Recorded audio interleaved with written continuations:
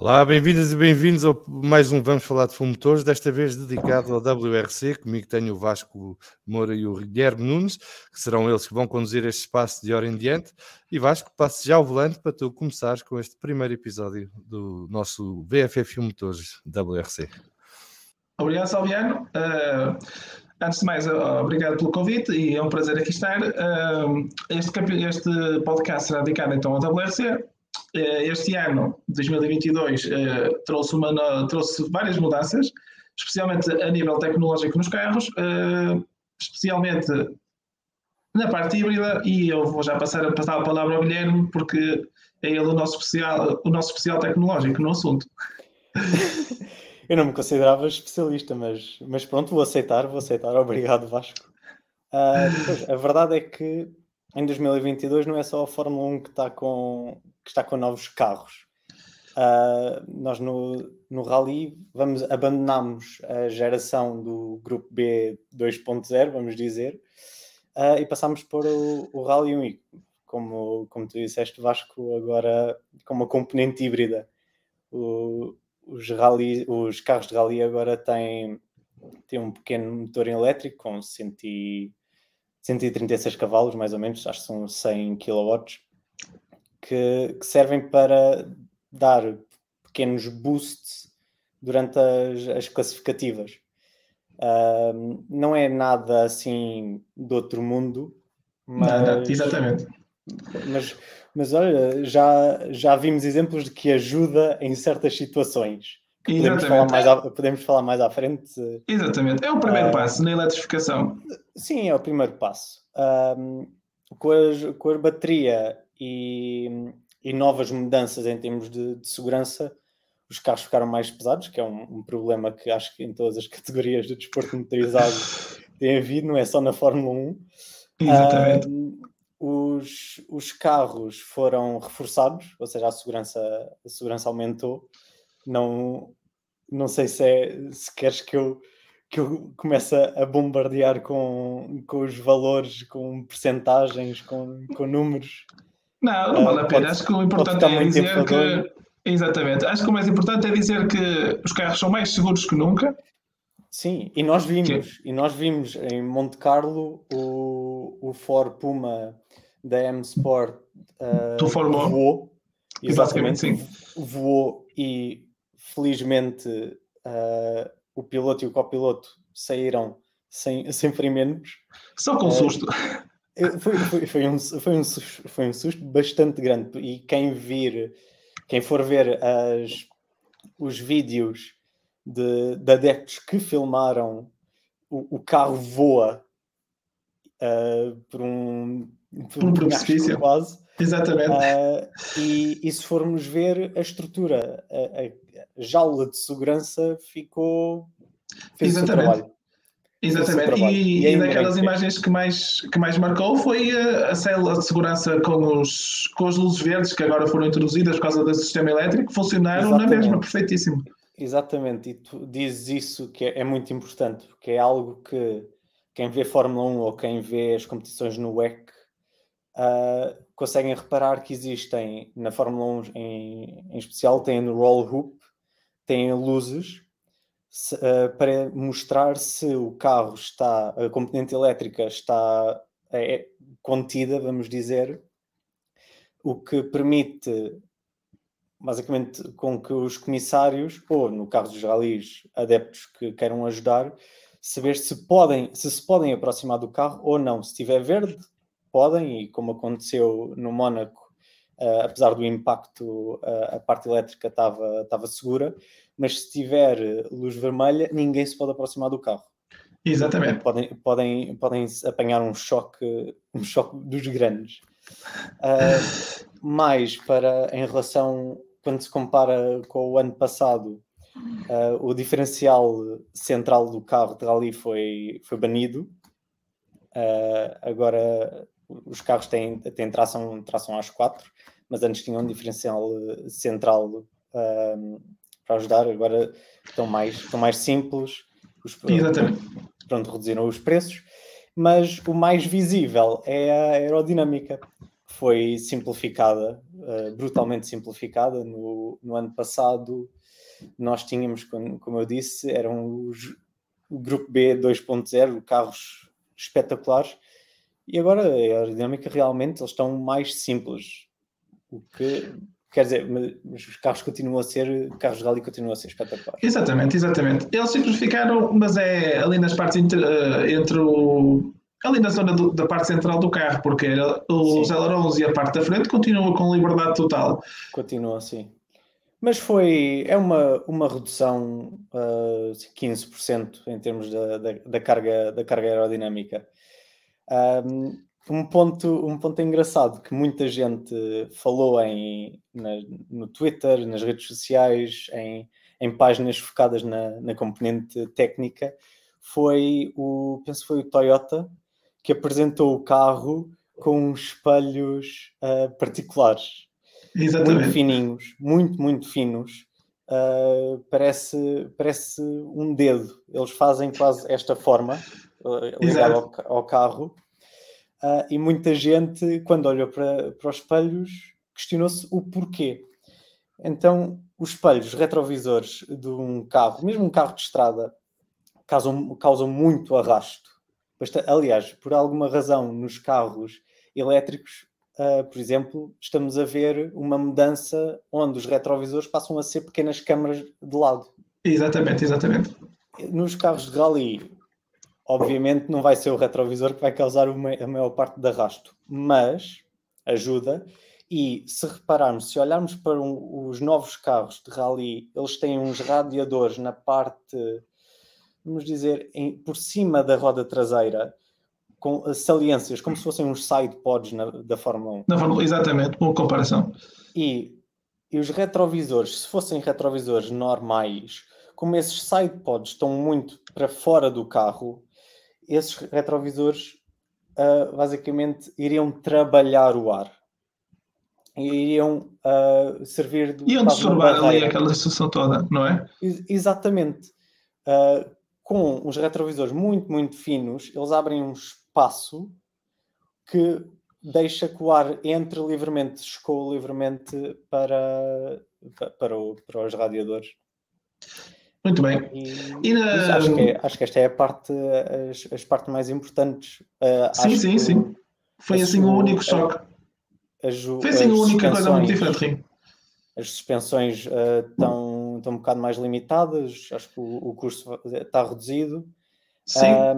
E o arrefecimento líquido dos travões também foi... Exatamente. Eu acho que o principal disto foi tentar reduzir custos, porque é um problema muito grande do promotor da WRC. Como é que tu tens os carros mais espetaculares de sempre e mais rápidos de sempre, e mesmo assim o campeonato não cresce? É um daqueles dilemas que iremos debater ao longo destes anos todos, mas é o que é. É um bocado, para quem vê o WEC, os 24 horas de Le Mans, foi um bocado isso. Os custos têm de ser controlados. E na Fórmula 1 Exatamente. também. Porque custos elevados vão fazer com que equipas pequenas também não tenham vontade de entrar, privadas.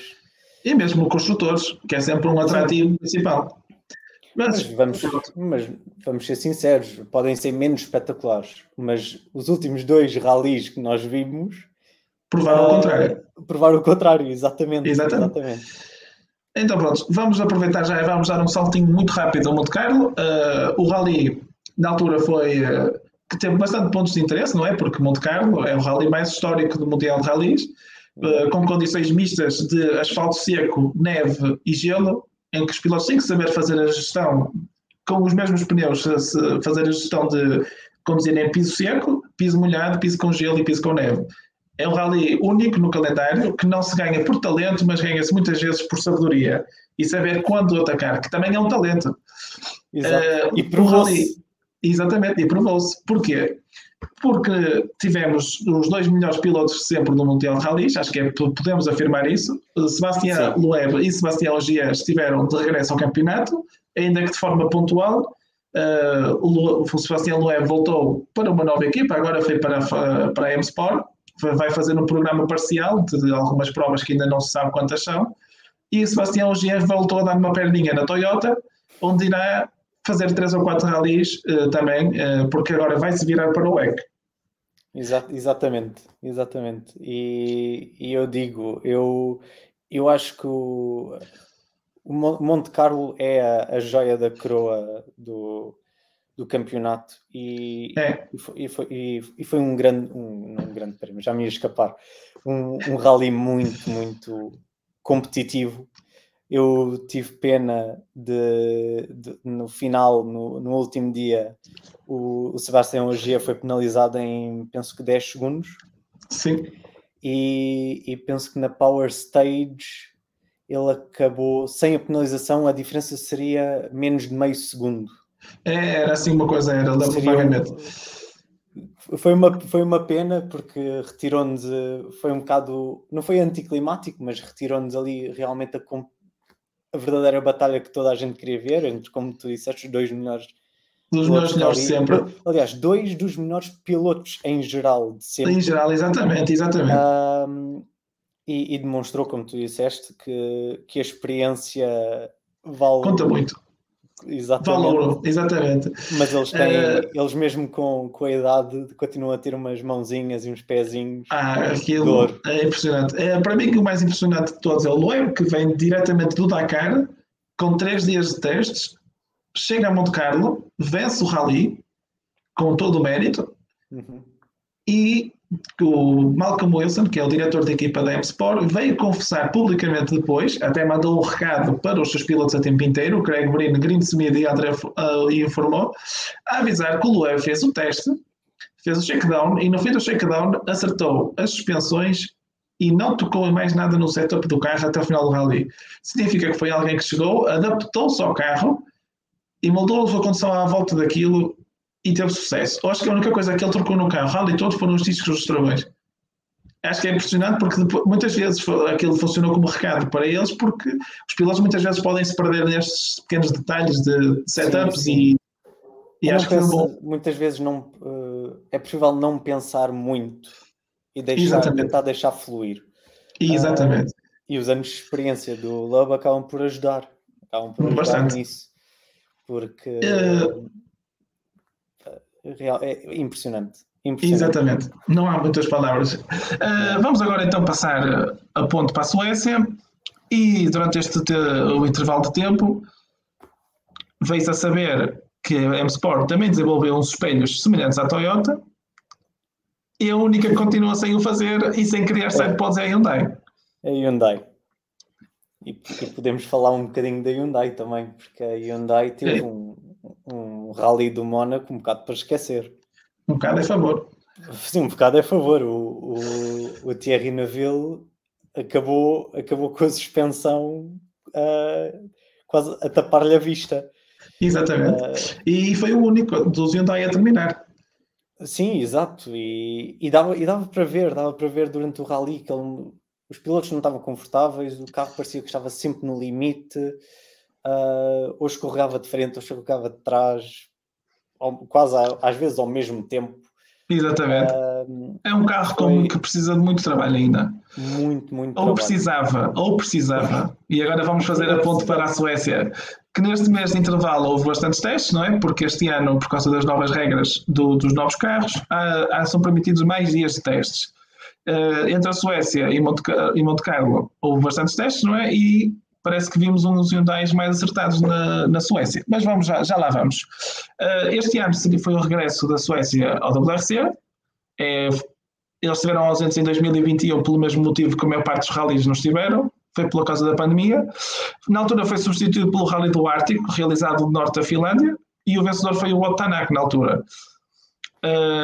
Este ano o rally mudou-se cerca de 800 km para norte, porque devido às alterações climáticas, ou o que lhe quiserem chamar, cada vez havia menos neve, e um rally que tem pneus especiais com pregos não pode não ter neve, é um perigo. Mas posso dizer aqui uma coisa, um comentário pessoal? Sim. Eu espero que fique onde está agora. Também gostei bastante. É um rally tão bom, mas tão bom, onde os pilotos que abordaram as etapas com mais coragem e vontade de atacar, realmente quer dizer, vamos chegar lá, o que fez isso mais vezes acabou por ganhar. Exatamente. Foi um bom rally, também gostei bastante da nova localização. Vamos a ver se mantém aqui nos próximos anos. Um pequeno facto assim curioso: o rally da Suécia se realiza desde 1950. O único ano que não contou para o Mundial de Rallys foi agora no último ano, em 2020, em que não houve rally. E o primeiro não nórdico a ganhar o rally foi o Sebastian Loeb, em 2004. Curiosamente, foi a única vez que ele ganhou o rally. Entretanto, já houve mais pilotos não nórdicos a ganhar, assim de repente veio-me à cabeça o Sebastian Ogier, que ganhou 2 ou 3 vezes, o Elfyn Evans também já ganhou em um evento, mas por norma é uma prova... O Neville também ganhou. Sim, acho que também já ganhou. 2017. Sim, de repente não me lembro, mas é bem provável. Mas continua a ser um rally dominado pelos nórdicos, não é? Eles estão a correr na casa deles. Rally, conduzir na neve para eles é só mais uma quinta-feira. Exatamente. Exatamente. Eu apercebi-me de outro fun fact, que era: este foi o primeiro rally desde 2003 sem a participação do Loeb ou o Ogier. Penso que é exatamente. Isto. Não nem tinha pensado nisso, mas é verdade. Por isso, eu quando para este fim de semana, ou para este rally, eu estava extremamente entusiasmado, porque estávamos numa situação onde quase o topo do rally, ou os pilotos que dominaram os rallies durante muitos anos, 19 anos, sim, saíram, não estão lá, ou seja, criou um vácuo quase. Exatamente. E nós, não é na grelha, mas o pelotão tem uma combinação perfeita de pilotos extremamente rápidos, um campeão, que é o Tanak, com muita experiência, como o Neville e o Elfyn Evans, pilotos que estavam a voltar, como o Lappi. Sim, tinha tudo para ser um bom rally. E depois 2 jovens talentos, um se calhar mais já que o outro, exato, no Rovanperä e o Solberg, todos eles a tentar lutar pela supremacia. Exatamente. E tinha tudo para correr bem. Infelizmente até correu. Felizmente correu. De salientar só mais um pequeno facto. Em prova tínhamos uma equipa portuguesa, que é a Sports Anil, que estava a dar assistência a 2 pilotos espanhóis que estavam a competir no WRC2. Não tiveram grandes resultados, infelizmente, mas faz parte, são corridas. E o outro piloto, e tínhamos um navegador português, que é o veterano Hugo Magalhães, veterano porque anda nisto há tantos anos e é profissional, e as provas dele são quase todas internacionais. E eles conseguiram até um bom resultado. Acho que eles ficaram no top 10 do WRC2, o que é um excelente resultado, tendo em conta que o seu piloto é saudita e está mais habituado à areia que à neve. mas faz parte. De salientar apenas mais um pequeno facto antes de avançarmos para a prova. Devido à migração das renas, houve 2 classificativas que foram canceladas. Isto é um bocado anedótico, mas é verdade. E foram as 2 classificativas canceladas, eram correspondentes ao segundo dia. Vamos então passar ao rally. O rally começou como começam todos, não é? Com um shakedown à quinta-feira, e na altura estava toda a gente na expectativa de ver quem seria o primeiro a dar sinal de que estava com tudo afinado. Rovanperä foi mais rápido, seguido do Hyundai, de Tanaka e Neville. Foi logo um sinal positivo, porque depois de Monte Carlo foi logo um sinal positivo. E de resto não se viu assim nada de mais no shakedown. Mas lá está, é como os testes da Fórmula 1, os treinos livres. Não interessa ser o mais rápido no treino, interessa chegar à prova e fazer. Não se pode analisar muito os tempos. Exatamente. Só quando a prova começa é que os tempos realmente começam a ter importância. Exatamente. O Hyundai foi surpreendente, porque eles, depois do rally desastroso de Monte Carlo, eles próprios disseram que uma versão B com upgrade do carro não viria até maio. Até maio, exatamente. por isso eles tinham de lutar com o que tinham. Exatamente. E a verdade é que lutaram. E bem, e lutaram muito bem. Vamos então passar ao primeiro dia. O primeiro dia eram 7 classificativas, com num total de 126 km ao cronómetro, e o Kyle Rovanperä, que era o líder do campeonato, sem contar com os Sebastian, os reformados, cabe-lhe a tarefa de abrir a estrada. Isto é, ele era o primeiro, e nos rallies de terra e de neve isso é uma desvantagem porque estás a limpar o caminho para os outros. Sim. E ele teve a sorte do lado dele, porque choveu durante a noite. E ao chover durante a noite, a neve que existiria por cima formou e tornou-se gelo, o que tornou-se ideal, porque passou a ter menos desvantagem em abrir a estrada. Mas isso não é tirar mérito ao rapaz. Atenção, o rapaz teve não podemos tirar mérito ao que nós assistimos este fim de semana. Exatamente. Olha, continuando, o primeiro dia houve bastantes trocas de posição, bastantes líderes. O Tanak começou por vencer a primeira classificativa, depois o Craig Breen interrompeu a segunda classificativa com uma saída de estrada, que levou a uma situação caricata em que, sem querer, o navegador dele carregou no botão a pedir SOS, em vez de carregar no botão a dizer OK. E então a classificativa acabou por ser interrompida e isto valeu-lhe uma multa de 2.000 euros. Mais uma situação caricata. Exatamente. Quem venceu a classificativa 2 foi o Lapi, seguido do Rovanperä e do Solberg, e depois tornou-se o espetáculo do Rovanperä. Rovanperä venceu a terceira classificativa e a partir daí chegou-se para a frente e percebeu-se que abrir a estrada não era assim uma desvantagem tão grande. E houve também uma situação incrível que eu penso que nas 5 primeiras etapas houve 5 mudanças na liderança. Exatamente. Correto e afirmativo. Que só mostra bem a proximidade dos pilotos e dos carros neste rally. Exatamente.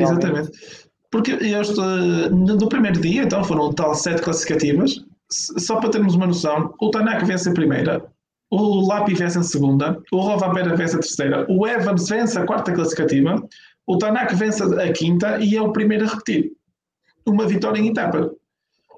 O que é espetacular, só prova a competitividade do terreno. E depois, na última classificativa do dia, o Thierry Neuville venceu. Não, na penúltima. Na última é uma super especial, pequena, para mim não conta tanto como classificativa, portanto, para mim a última classificativa à série do dia foi a 6, e o Thierry Neuville venceu e do nada tomou a liderança. Sim, e terminou o primeiro dia. Ele que foi atrasado pelo acidente do Craig Breen. Exatamente, porque ele era logo quem ia atrás. E ao passar a bandeira vermelha, ele levou com um tempo pré-definido pela FIA, não é? Porque ele teve que abortar a passagem na classificativa. Sim. E assim, rapidamente, uma classificação do primeiro dia. O Neuville era primeiro, o Rovanperä seguia a 4 segundos, o Elfyn Evans ia a 7 segundos, o Lapi em quarta a 8 segundos, e em quinto tínhamos o Oliver Solberg, que estava a fazer uma excelente prova até o momento, a 30 segundos já. Passando assim rapidamente para o segundo dia, foi um dia mais calmo, sem tantas trocas de pilotos, porque o Tanak, esqueci-me de dizer atrás, o Tanak teve um problema no sistema híbrido e acabou por desistir na última classificativa do dia. Ainda não se sabe a origem do problema, simplesmente do nada aquilo acionou a luz de segurança e pelas regras da FIA, a partir do momento que as luzes de segurança ficam vermelhas, o piloto é obrigado a desistir. Até hoje não se sabe, ainda não está explicado. Exatamente o que falámos no início, a luz ficou vermelha e ninguém pode tocar no carro. Exatamente, e ficou ali. Portanto, no segundo dia, tanto o Craig Breen como o Tanak começaram em Rally 2, levaram uma penalização de cerca de 10 minutos por cada classificativa não feita. Ou seja, ao tempo do primeiro tempo, ao melhor tempo de cada classificativa é adicionado 10 minutos e isso é a penalização dele. Portanto, eles ficam sem qualquer tipo de chance de sequer chegar aos pontos. Tudo o que lhes restava era a Power Stage e já lá vamos. No segundo dia, houve um domínio total da Toyota, ou seja, o bom ritmo inicial do Hyundai morreu ali um bocadinho, também ficaram sem o Tanaka, e o Evans e o Rovanperä e mesmo o próprio Lapi aproveitaram a manhã e mostraram muito bom ritmo, e à hora do almoço tínhamos ali 1, 2, 3 da Toyota. Nós chegávamos, até na altura até comentámos na brincadeira que parecia a Volkswagen. Sim, exato. De volta ao domínio da Volkswagen. Exatamente. Eu tenho que dizer que o segundo dia fez-me lembrar a versão... Como o Rovanperä foi excepcional durante o fim de semana inteiro, mas o segundo dia foi de longe, para mim foi de longe o melhor. Parecia que estava a ver o Ogier na Volkswagen. Exatamente. Aquela confiança numa curva onde todos os pilotos travavam ou levantavam o pé, ele a fazer a curva a fundo com uma... Parecia que estava ali, parecia que estava a jogar um jogo de rally. Quarto, na PlayStation, de rally, com todas as ajudas ligadas. Parecia que aquilo estava... Foi perfeito. Controladíssimo. Durante a tarde do segundo dia, o Evans e o Neville ainda recuperaram alguns segundos na primeira etapa da tarde, mas depois foi one-man show e o Rovanperä simplesmente fugiu. Queria só salientar aqui 2 pilotos que estavam a fazer uma prova bastante boa, que foi o Takamoto Katsuta, o japonês protegido pela Toyota, e o Oliver Solberg, que estavam a travar uma boa luta pelo 5º lugar, mas o Solberg teve um problema no acelerador, de uma ligação antes da última classificativa do dia, e foi obrigado a andar mais, ou seja, ele partiu fora de ordem, e com isso também é penalizado. Queria só salientar uma coisa, mais uma, que era o Tanak voltou em Super Rally e mostrou um ritmo bastante bom, ao contrário do Craig Breen, que isso também é outro ponto que já vamos falar mais à frente do M-Sport e da falta de ritmo. O Tanak voltou com um ritmo espetacular, mostrando que se não fosse o problema híbrido, se calhar estaria na luta pela vitória. Sim. Acho que os Hyundai estavam muito bem e o Tanak estava melhor até que o Neville, era o que parecia. Por isso acredito que ele conseguisse fazer um resultado melhor que o Neville, o que quereria dizer que poderia estar a lutar com o Rovanperä pela vitória. Os problemas de fiabilidade é assim. Exatamente. O dia termina com um acidente caricato do Austin Evans que lhe valeu uma penalização para o dia seguinte, em que ele, na última curva, sai largo e leva com ele o poste da luz e o cronómetro final, entre aspas. Não é este o nome correto da coisa, mas levou. E como depois não seguiu o caminho correto, levou uma penalização de 10 segundos a conhecer no dia 3. Mas o segundo dia termina com o Rovanperä na frente, o Evans a 8 segundos, o Neville já a uns longe 20 segundos e o Lappi a 25.9. Uma boa luta que permitia manter o interesse no terceiro dia, porque tínhamos uma luta pelo terceiro lugar e uma luta pela vitória ainda. Mas o terceiro dia não correu bem, porque além de levar uma penalização de 10 segundos que o fazia cair quase para terceiro, o Austin Evans na primeira classificativa do dia, a tentar recuperar os 10 segundos, comete um erro e acaba por ter que desistir. Faz um peão e danifica a frente do carro. Foi mais um rally para esquecer, à semelhança de Monte Carlo, com erros exatamente, com mais um erro individual a custar-lhe muitos pontos. Ele, neste momento, só tem 4 pontos no campeonato, o que é muito pouco para alguém que se diz que é um dos que pode lutar pelo título. Mas, muito rapidamente, o terceiro dia foi um dia sem grande interesse, pelo típico problema dos rallies, que é, quando o rally começa a ficar decidido, os pilotos poupam-se para a Power Stage, então acaba por ser um pequeno passeio matinal, até à Power Stage em que toda a gente luta pelos pontos que são atribuídos aos 5 primeiros. Sim. Na Power Stage, assim muito rapidamente, o Tanak foi mais rápido, mostrando mais uma vez que se calhar se não fossem os problemas híbridos, era um dos a lutar pela vitória. O Rovanperä não precisava de correr riscos, mas mesmo assim conseguiu fazer o segundo tempo.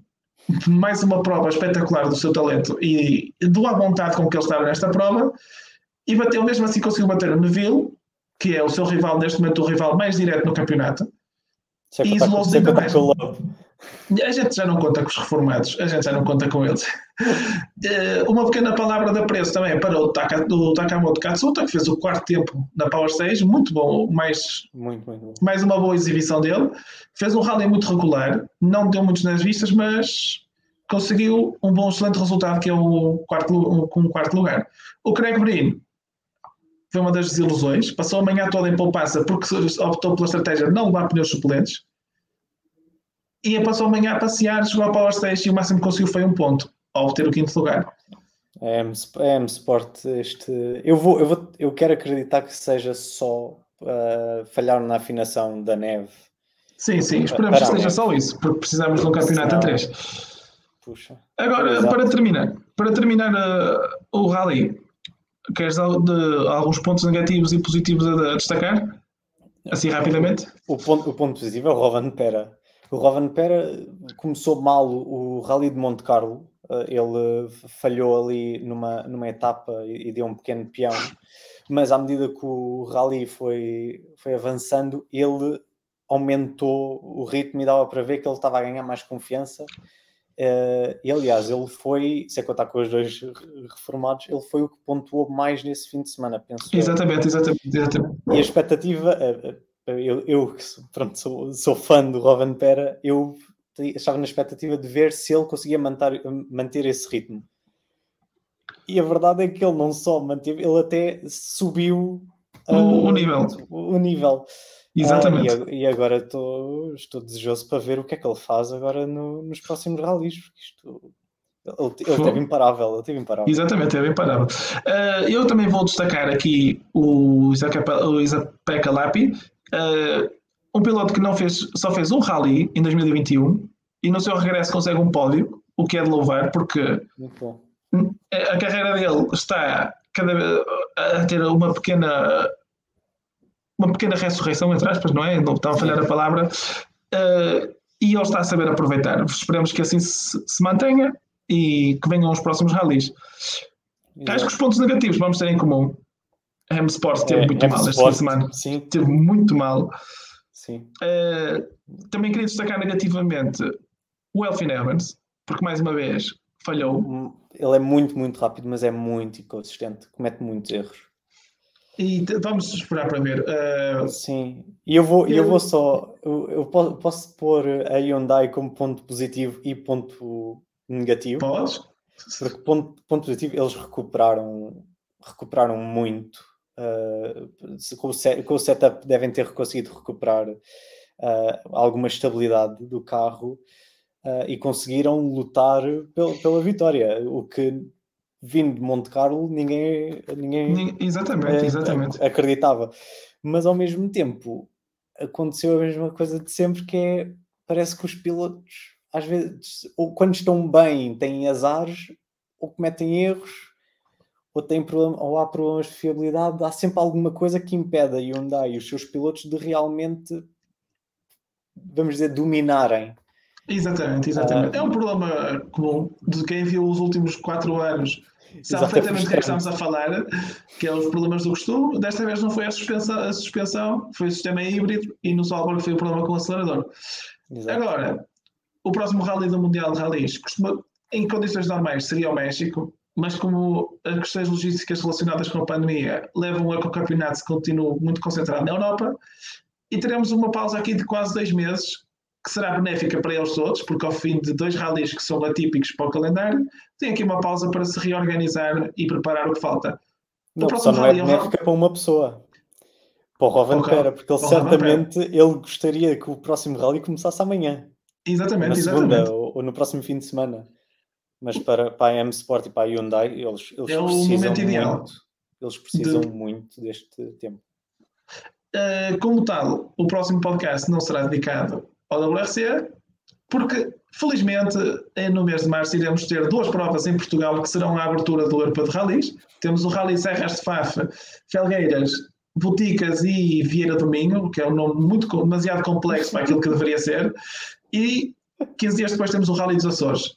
Ambos são a abertura do Campeonato Nacional de Rallys. Campeonato que iremos também tentar ter aqui, trazer mais vezes e promover mais o campeonato. E irá também ser o início do Europeu de Rallys, tal como já tinha dito. Por isso, não há WRC, mas continua a haver muito rally para ver. Obrigado a todos por nos terem ouvido. Cá estaremos na próxima e muito obrigado. Obrigado.